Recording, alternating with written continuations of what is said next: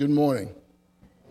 My name is Spencer Brose. I'm the lead pastor here at St. Stephen's United Methodist Church. And what a joy and blessing to be with you this morning as we explore God's Word, as we gather in the midst of worship, giving thanks to our God. As we approach our national holiday of Thanksgiving, we again turn to a passage that helps us to appreciate the idea of thanksgiving, of gratitude, from the perspective of our faith. So we turn to the letter to the Philippians, Philippians chapter 4, verses 4 through 13. Paul writes, "Rejoice in the Lord always. Again, I will say rejoice. Let your gentleness be known to everyone. The Lord is near. Do not worry about anything, but in everything, by prayer and supplication, with thanksgiving, let your requests be made known to God. And the peace of God, which surpasses all understanding, will guard your hearts and your minds in Christ Jesus. Finally, beloved, whatever is true, whatever is honorable, whatever is just, whatever is pure, whatever is pleasing, whatever is commendable, if there is any excellence and if there is anything worthy of praise, think about these things.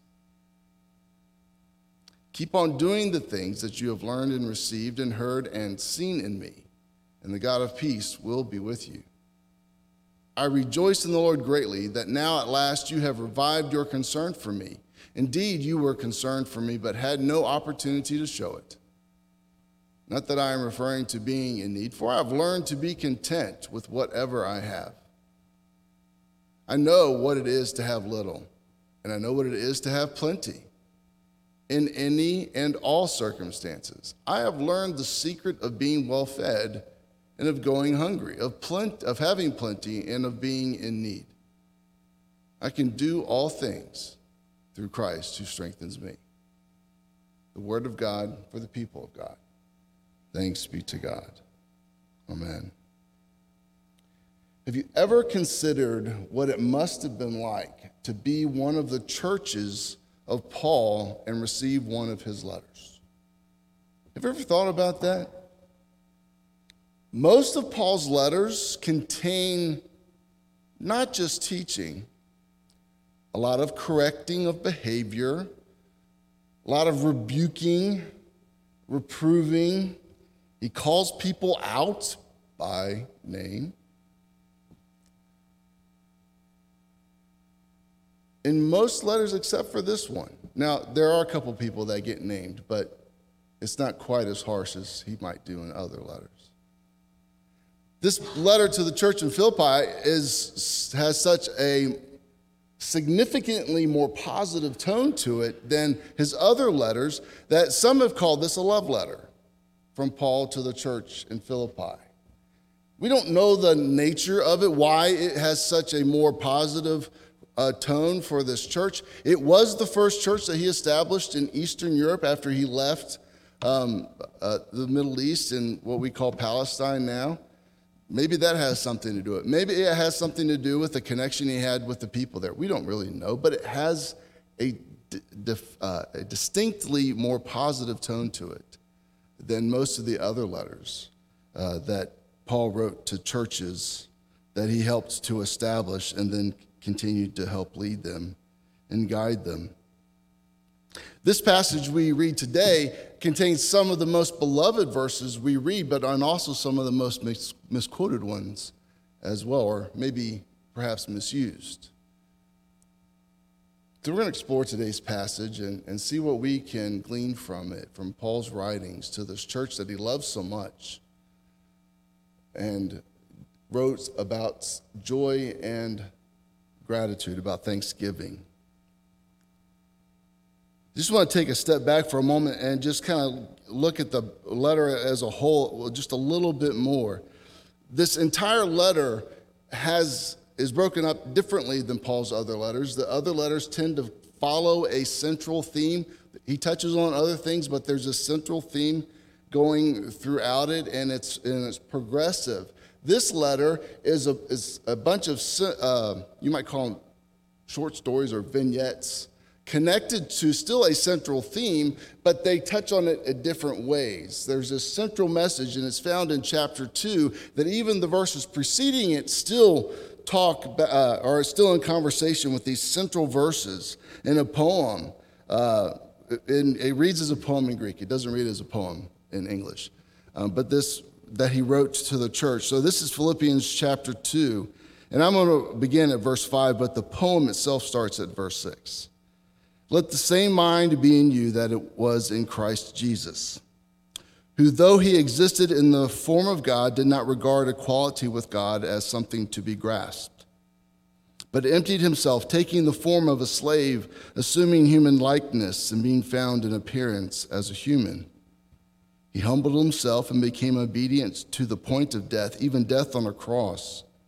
Therefore, God exalted him even more highly and gave him the name that is above every other name, so that the name given to Jesus, every knee should bend in heaven and on earth and under the earth, and every tongue should confess that Jesus Christ is Lord, to the glory of God the Father. That's the central theme. It's Paul's central message for the most part. Jesus' life, suffering, death, resurrection, and exaltation, where he sits at God's right hand.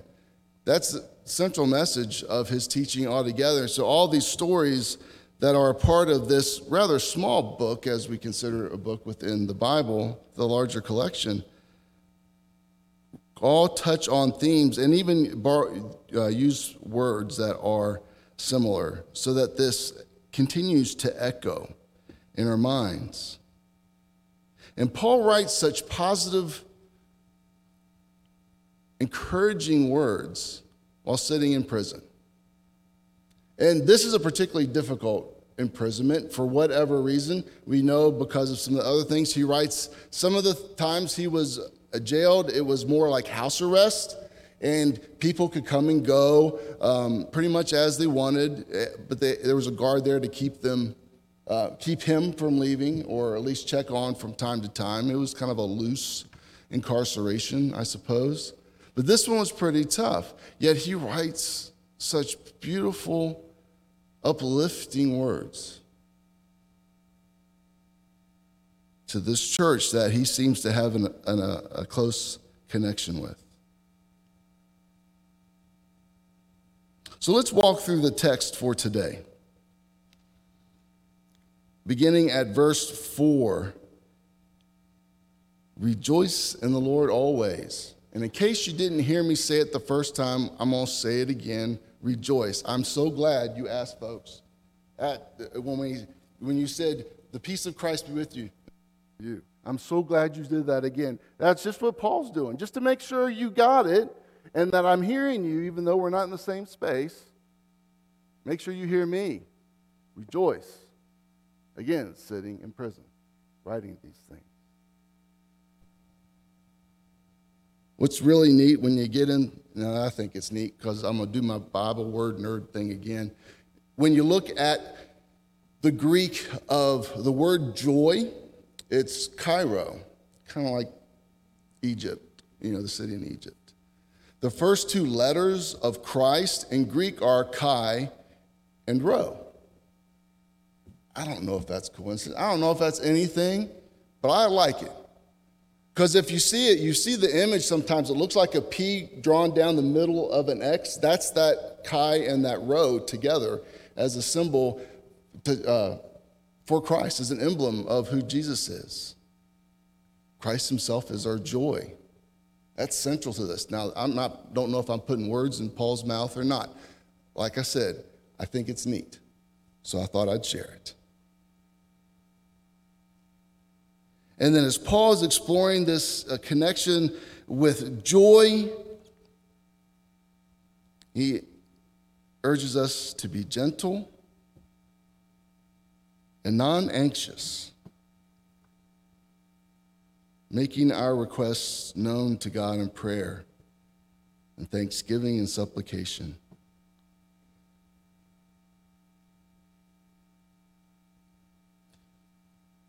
the very first section of this seems to be focused on anxiousness.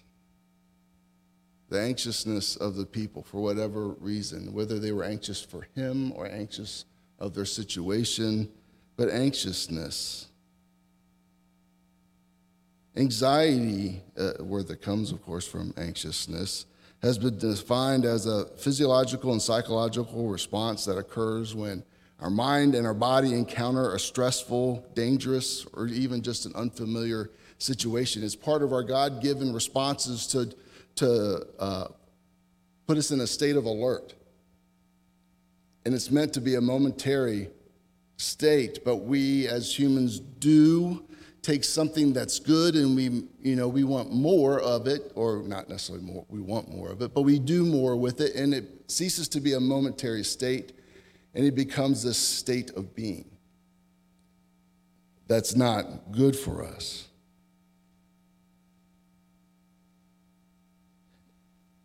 And as I talk about this, I recognize there's indeed a need for seeking professional help when dealing with anxiety. An anxiety disorder can be debilitating, paralyzing, and requires treatment. But Paul is talking to us living in this state of anxiousness. Some of you know people who are professional worriers. You may be in the room. I don't know. My grandmother was worried if she didn't have something to worry about. You know what I'm talking about, right? She lived in a conscious state of anxiousness, I think. She finished any phrase or talk of a plan with "if I'm still living." Oops, sorry. Always. I thought she was dying the first time, from my earliest childhood, and she lived to be almost 100.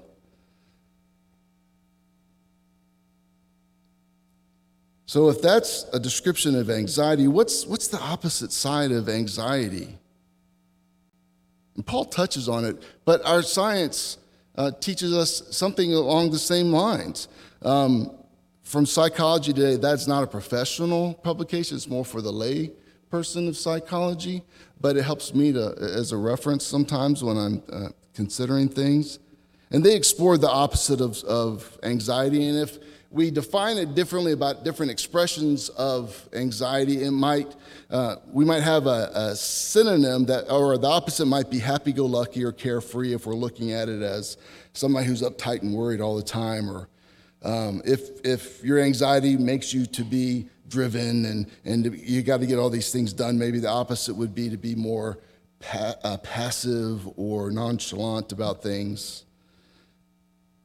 But as the article and there are others, but as the article continues, while these might be appropriate when considering the literary use of the word anxiety, it doesn't really get to the core of what anxiety is doing within our minds and our bodies.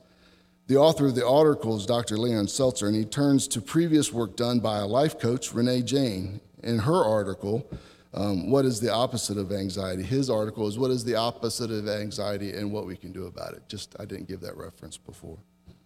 But she discovered that she was able to overcome her anxiety with confidence, specifically self-confidence.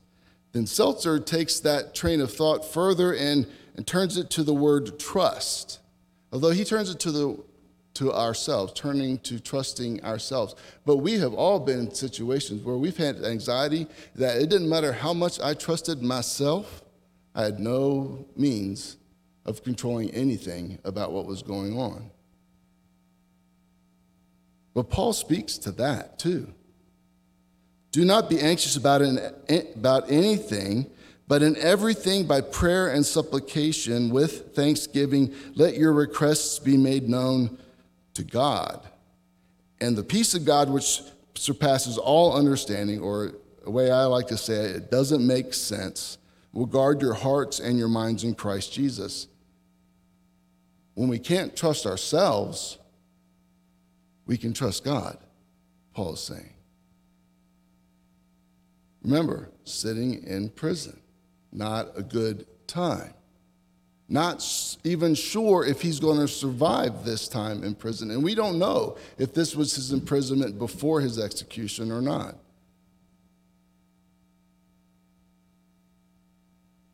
But Paul is saying, trust God.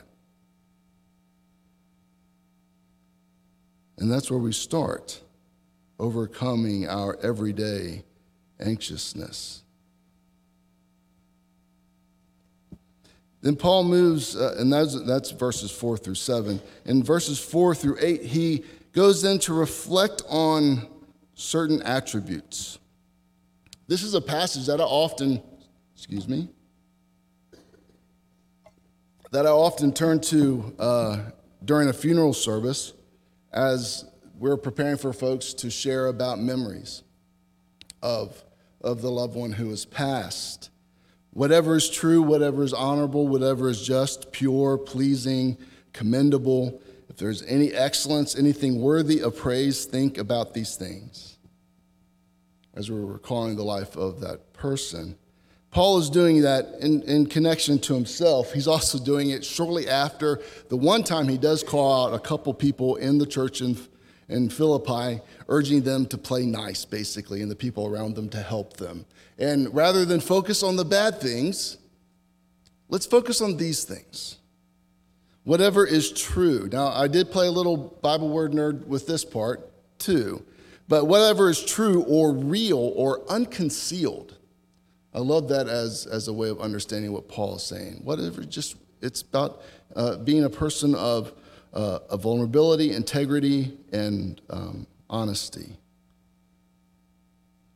Remember, whatever is honorable, revered, august. It's one of the words that gets translated into holy sometimes, but not the typical word. Whatever is just, whatever is lawful, whatever is right, whatever is balanced. We think of the image of Lady Justice with the scales that are balanced. That's where this comes from. Whatever is pure. Now, this is the word we typically translate as holy, upright, set apart, other than. Whatever is pleasing, or dear, beloved, kindly, affectioned, agreeable. It's the root word for phileo, which is a sibling's love. Philadelphia, the city of brotherly love, with the prefix of pros, which is to go toward or leading with. And I say all that so that I can say this. It's the idea of someone who leads with brotherly or sisterly love. That's what somebody who is pleasing in Paul's list here. Someone who leads with sibling love. Someone who is commendable, fair-sounding, auspicious. If there's any excellence, goodness, or any kind, or praise, and then worthy of praise. He's doubling down on all these praise, worthiness words that he has at his discretion to use. And he says, think about these things. But it's not just a casual thought passing. It's the word that you would use to calculate things. The way I helps me to understand it is take inventory of these things. Really sit down and think about and ponder these things of the people around us that point us to Christ, to God in Christ. Reflecting on those things so that we might live them and then reflect them back to the world. Paul's saying this is the way to live a life that is filled with this type of joy. Not only are we focused on these positives of other people, but then we start to make them a part of ourselves. This is the holy life that Paul is calling us to live. And as we lean more on Christ, as we let go of our own will and say, your will be done. These are the types of things that the Spirit makes possible within us to live as faithful followers. And then in the last few verses, he talks about this contented life. And I have said multiple times, and I'll say again just to remind us, he's in prison, and this is not the nice house arrest with an ankle bracelet, and you've got your TV and your movies and your refrigerator. He didn't have any of those things, I know, but just for as if. And he says, and again, rejoice in the Lord. I rejoice greatly in the Lord that now at last you have revived your concern in me. He turns to thanking them. They have sent somebody to take stuff to him. This guy got sick and almost died while he was there to help, to give some aid to Paul. That's how we know the conditions under which he was experiencing his imprisonment. And they sent somebody, and it made him feel appreciated. And he's sharing that. But he goes on to say, but not that I'm referring to being in need. It wasn't that. And then he goes on to explain why he doesn't have need.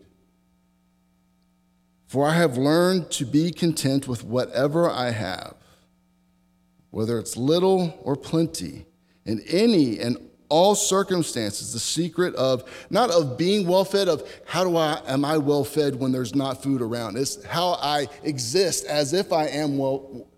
How do I exist? How do I endure? How do I even thrive? Because Paul is still thriving when I am well-fed or when I am starving, literally. How do I learn to endure? How do I learn to thrive in the midst of having plenty or of having little?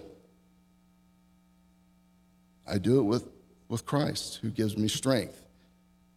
Now, that's the verse that gets misused oftentimes. I can hit my personal best lifting because Christ can give me strength to. This is not how I prosper. This is about how I endure, how I find contentment in life, because Jesus. Because Jesus. And that's it. He finds his joy in Jesus. He gives thanks for Jesus. He has centered his life around the message of the life, suffering, death, resurrection, and exaltation of Christ, the one who died and yet rose again and still lives at God's right hand. That's where he finds his joy, and it turns into gratitude, or he finds his gratitude that turns into this joy and peace that doesn't make sense. Finding contentment in any circumstance. And these things that Paul are expressing to us, he is inviting us to be a part of our lives, just as he's exhorting them to the people in Philippi. These continue to be towards us as well. These aren't just, okay, if you just work hard enough at this Jesus life thing, you'll live into it. It'll work, it'll happen. You just got to try harder. This is not that. This is a letting go. This isn't a holding on harder. This is a letting go. Not my will, but yours be done. Jesus even says that to God the night before his crucifixion. Not my will, but yours be done. And the more we allow God's will to work within our lives, the more these attributes become a part of who we are. And when we take them all together, a life well lived leads to joy in the Lord. And joy in the Lord leads to a life well lived. It's a circular way of being, centered upon trusting God in all things, in all times, all places, all circumstances, in every situation, so that we can be freed from anxiousness and discontentedness, free to live in joy through gratitude for our life in Christ. And as we reflect on this message, as we reflect on the letter as a whole, remembering that it wasn't just written to a group of individuals, it was written to the group as well. We take these things individually, but taken collectively also. That we're meant to experience this joy and gratitude in the midst of a community, because to live in this way, to live towards this way of being, we can't do on our own. We need each other to do it. And that when there are times when we won't find the joy in the Lord, and it's certainly not our strength, we need others' joy and others' strength to assist us, not to replace ours, just to assist us till we can get to that place where we can recognize it for ourselves. There's nothing, I don't think there's anything better in church when we're rejoicing together, rejoicing in the love of God through Jesus Christ in the presence of the Holy Spirit. There's just something about reaching out towards God's joy together and enjoying Him as one people. And even better, when we sing. I've heard it said that when we sing, we pray twice, even if we only sing it one time. Sing it with we pray with our hearts and with our mouths. But that's what the community of Christ is called to be. Paul is talking to a community of faith. They're separated geographically, but they're together spiritually. They're connected through God's Spirit. Other places we talk about worshiping in spirit and truth. It's why whether we're worshiping virtually or in the building together, we are still connected as one body of Christ. And Paul calls us to live that way, a life of gratitude that fills us like that balloon with joy. Rejoice in the Lord always. Again, I say, rejoice. Amen. Let's pray. Lord, thank you for the gifts that you give us, but more than that, thank you for being you. For from your goodness and your greatness, pour forth every good blessing, simply because of who you are. When we feel anxious or discontent, may we turn to you. May we turn to others who seek to follow you. And may we be those who help one another through those times of difficulty, that they too might find once again their joy in the Lord. Amen.